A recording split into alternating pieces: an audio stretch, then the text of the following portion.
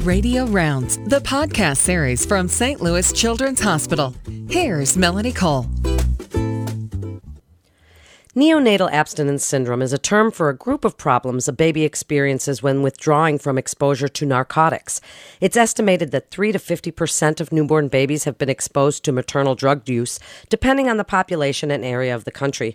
My guest today is Dr. Steve Liao. He's a Washington University neonatologist at St. Louis Children's Hospital.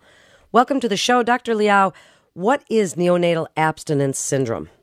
Thank you so much for inviting me to talk about this very important issue that's been gaining a lot of attention. Neonatal abstinence syndrome is the occurrence of neonatal withdrawal symptoms as a result of intrauterine exposure to drugs. It can happen with many drugs or medications used by mothers during pregnancy, such as caffeine, heroin, painkillers, tobacco, and antidepressant medications. However, most of the times when people are talking about using the term neonatal abstinence syndrome, or NAS for short, we're usually talking about withdrawal symptoms associated with opioid exposure. And neonatal opioid withdrawal can cause really significant symptoms in the newborn period, such as autonomic instability when they have temperature or breathing control issues, tremors, irritability, poor feeding, loose stool, poor weight gain, and there are even reports of seizures in the past. But that's obviously more rare. Have you been seeing a rising incidence in NAS? Is there an epidemic of maternal opioid use during pregnancy? Oh, absolutely. Nationally, the rate of NAS more than doubled from 3.6 per 1,000 live births in 2009 to 7.3 per 1,000 births in 2013. At the same time, we're also seeing a five-fold increase of maternal use of narcotics or opioids during pregnancy. And speaking locally, our most recent data from our delivering hospital in the urban setting, our rate can be up to 15 to 20 per 1,000 births. So this is a real issue for us. And speaking of the prescription opioid epidemic, 28% of pregnant mothers fill at least one opioid prescription during pregnancy. And prescription for opioid pain medication increased from 76 million in 1991 to 207 million in 2013. This is enough for every adult in the U.S. to have one prescription for opioids. So this is a lot. We can do better. Is there a lack of prescription monitoring program in Missouri? Unfortunately, we live in a state that's the only state without a statewide prescription monitoring program. Not for lack of trying, though. I think the most recent bill that's been put forth for the fourth time in a row recently just failed again. I have to say that I'm proud of our own local government. St. Louis County, St. Louis City have actually already passed our own version of prescription drug monitoring program. So certainly physicians and pharmacists and clinicians within our local area do have access to a database, started actually fairly recently this year. But then we can definitely benefit from having a statewide program to try, and studies certainly shows from many other states, once they implemented a prescription drug monitoring program, the pattern of use decreases, the total number of opioid prescriptions, total volume, and total exposure all decrease. So it's definitely beneficial, and then we certainly need to put in a lot more effort into passing a similar program here in Missouri. Dr. Liao, what would you tell the obstetrician gynecologist that's delivering if they have no idea of maternal drug use in the past? What would you like them to know about diagnosis and screening, the identification of infants at risk? That's definitely a very important first step. And I think the traditionally neonatal abstinence syndrome, I mean, we talked about neonatal issue, but this is the problem really starts from even before pregnancy begins. I think our obstetrician colleagues definitely has a very important role in terms of educating the families.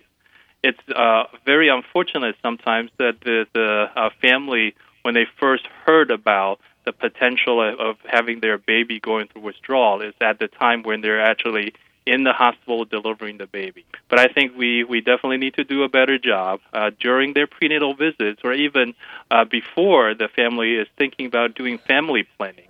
We need to start talking about their prescription drug use, their illicit drug use, and we need to approach it in a very caring, non-judgmental way, so we can retain this trusting relationship between the families and physicians. And I'd much rather have the moms continue to come to the obstetricians for prenatal care, and versus having them be afraid to seek help during their pregnancy, because we know for sure that the family and the babies would benefit from having good prenatal care and a good relationship with the obstetrician. What about observation for symptoms in the hospital after birth? What assessment tools do you use? So this is also very important. The pediatricians and also our nurses and the clinical staff are trained to be very vigilant based on the available history, the pregnancy history, and maternal medication history and drug use. And if we are able to identify some risk factors during their hospital stay, a lot of these babies will have to be observed in the hospital for potential withdrawal. A lot of times depends on what type of medication you're using. If you're using a short-acting drug or medication, for example, if a mother is taking heroin, oftentimes the babies will go through withdrawal within the first 24 hours, and you'll definitely know it right away, usually within the first day. But if a mother comes in on a methadone rehab program, or is taking chronic pain medications for back pain, for example, then potentially these symptoms may not come until their third or fourth or fifth day of life. So we always tried our best to educate the family, letting them know, hopefully even well before they come into the labor and delivery floor, that there's a high possibility because of their drug history that the baby will have to be observed in the hospital for a certain amount of days. And usually our protocol here is anywhere between 48 to 7 days to make sure that a baby is not going through withdrawal, and then we're not running a risk of sending a baby home, going through withdrawal at home. And that would definitely cause a lot of safety concerns. It definitely cause a lot of burden for the family to take care of a baby like that at home. And we do actually try our best to be able to have the baby room in with the mother if we can. We also try to encourage active bonding and positive interaction between the parents and the baby during their hospital stay, because we know for sure that also makes their symptoms better. Is there optimal treatment for NAS? Has that been established yet? And speak a little bit about pharmacological treatment. What are you doing for the infant? So that is a very good question. People have shown that rooming in, as I mentioned before, potentially could shorten the length of stay for these babies and help lessen the symptoms for these babies. There are other non-pharmacological treatments available for these babies during their hospital stay, such as having them in a non-stimulating environment, in a quiet, dimly lit room, and encouraging breastfeeding if when appropriate, and also gentle massages, cluster of care from their nursing staff and also from the family, and appropriate swaddling for the baby to make them feel comfortable, frequent small amount of feeding, providing breast milk versus high caloric intake, high calorie formula if breast milk is not available. So there are many, many things that we can do to try to make the baby more comfortable during their hospitalization before we think about using a pharmacological treatment. However, unfortunately, sometimes the baby's symptoms are so severe that we, based on a set of objective scoring system, we may have to start pharmacological treatment. And then for across the country, the most commonly used first line of treatment is morphine. There's a set dose that we give to the babies over regular intervals. And then once we start the morphine treatment, we will have to continue to monitor their symptoms, continue to use the Finnegan scoring system to objectively evaluate the effectiveness of the treatment. And then based on these scores and based on clinical decisions, algorithms that standardized in our hospital, we can adjust the dose to help the baby and over time slowly wean them off of the medication as they get better. Now, I mentioned a lot of these things that potentially could help. It's also very important to know that I truly don't think there is, if people are looking for a cookie-cutter way of managing these babies, unfortunately, I think many studies shows that there is no such thing as a cookie-cutter standardized management that you can just go step by step and just line by line. I think the goal is to observe the baby, to observe for symptoms, and then the goal is to do everything we can to make them comfortable and then safely withdraw from the drug in their system, and then to make sure that these babies will have a safe environment, is in a good health condition to go home where the families can continue their care at home.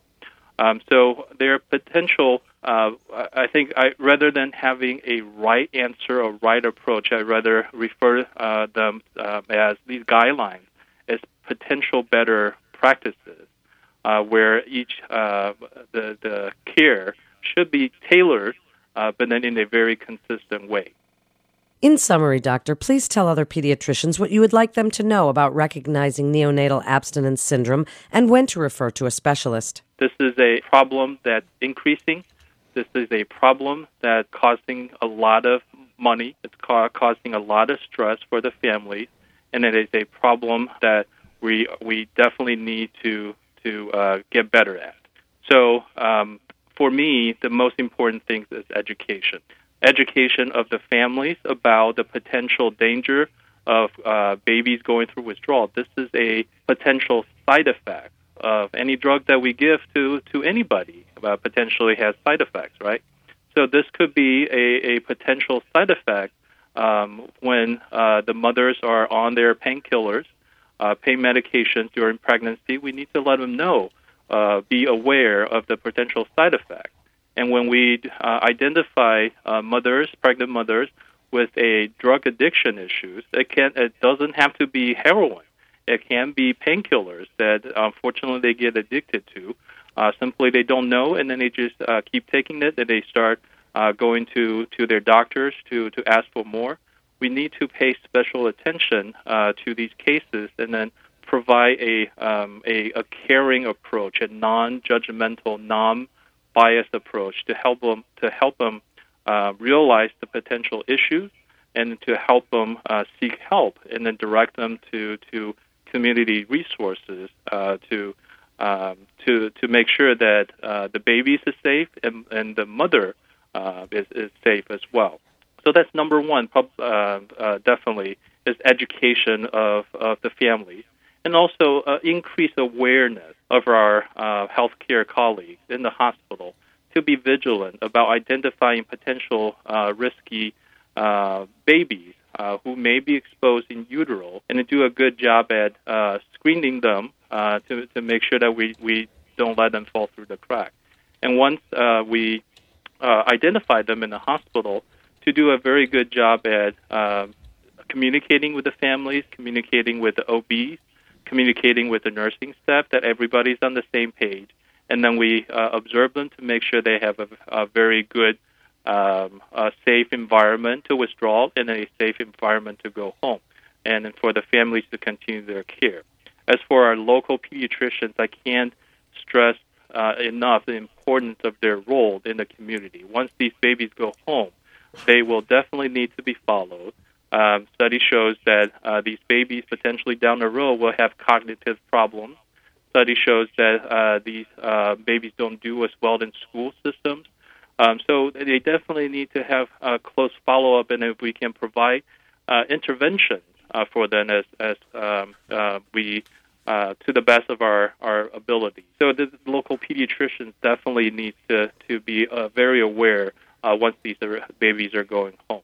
So I think this is, like I said, this is a team approach. It's a compassionate approach, and I think together we can definitely take care of this problem much better.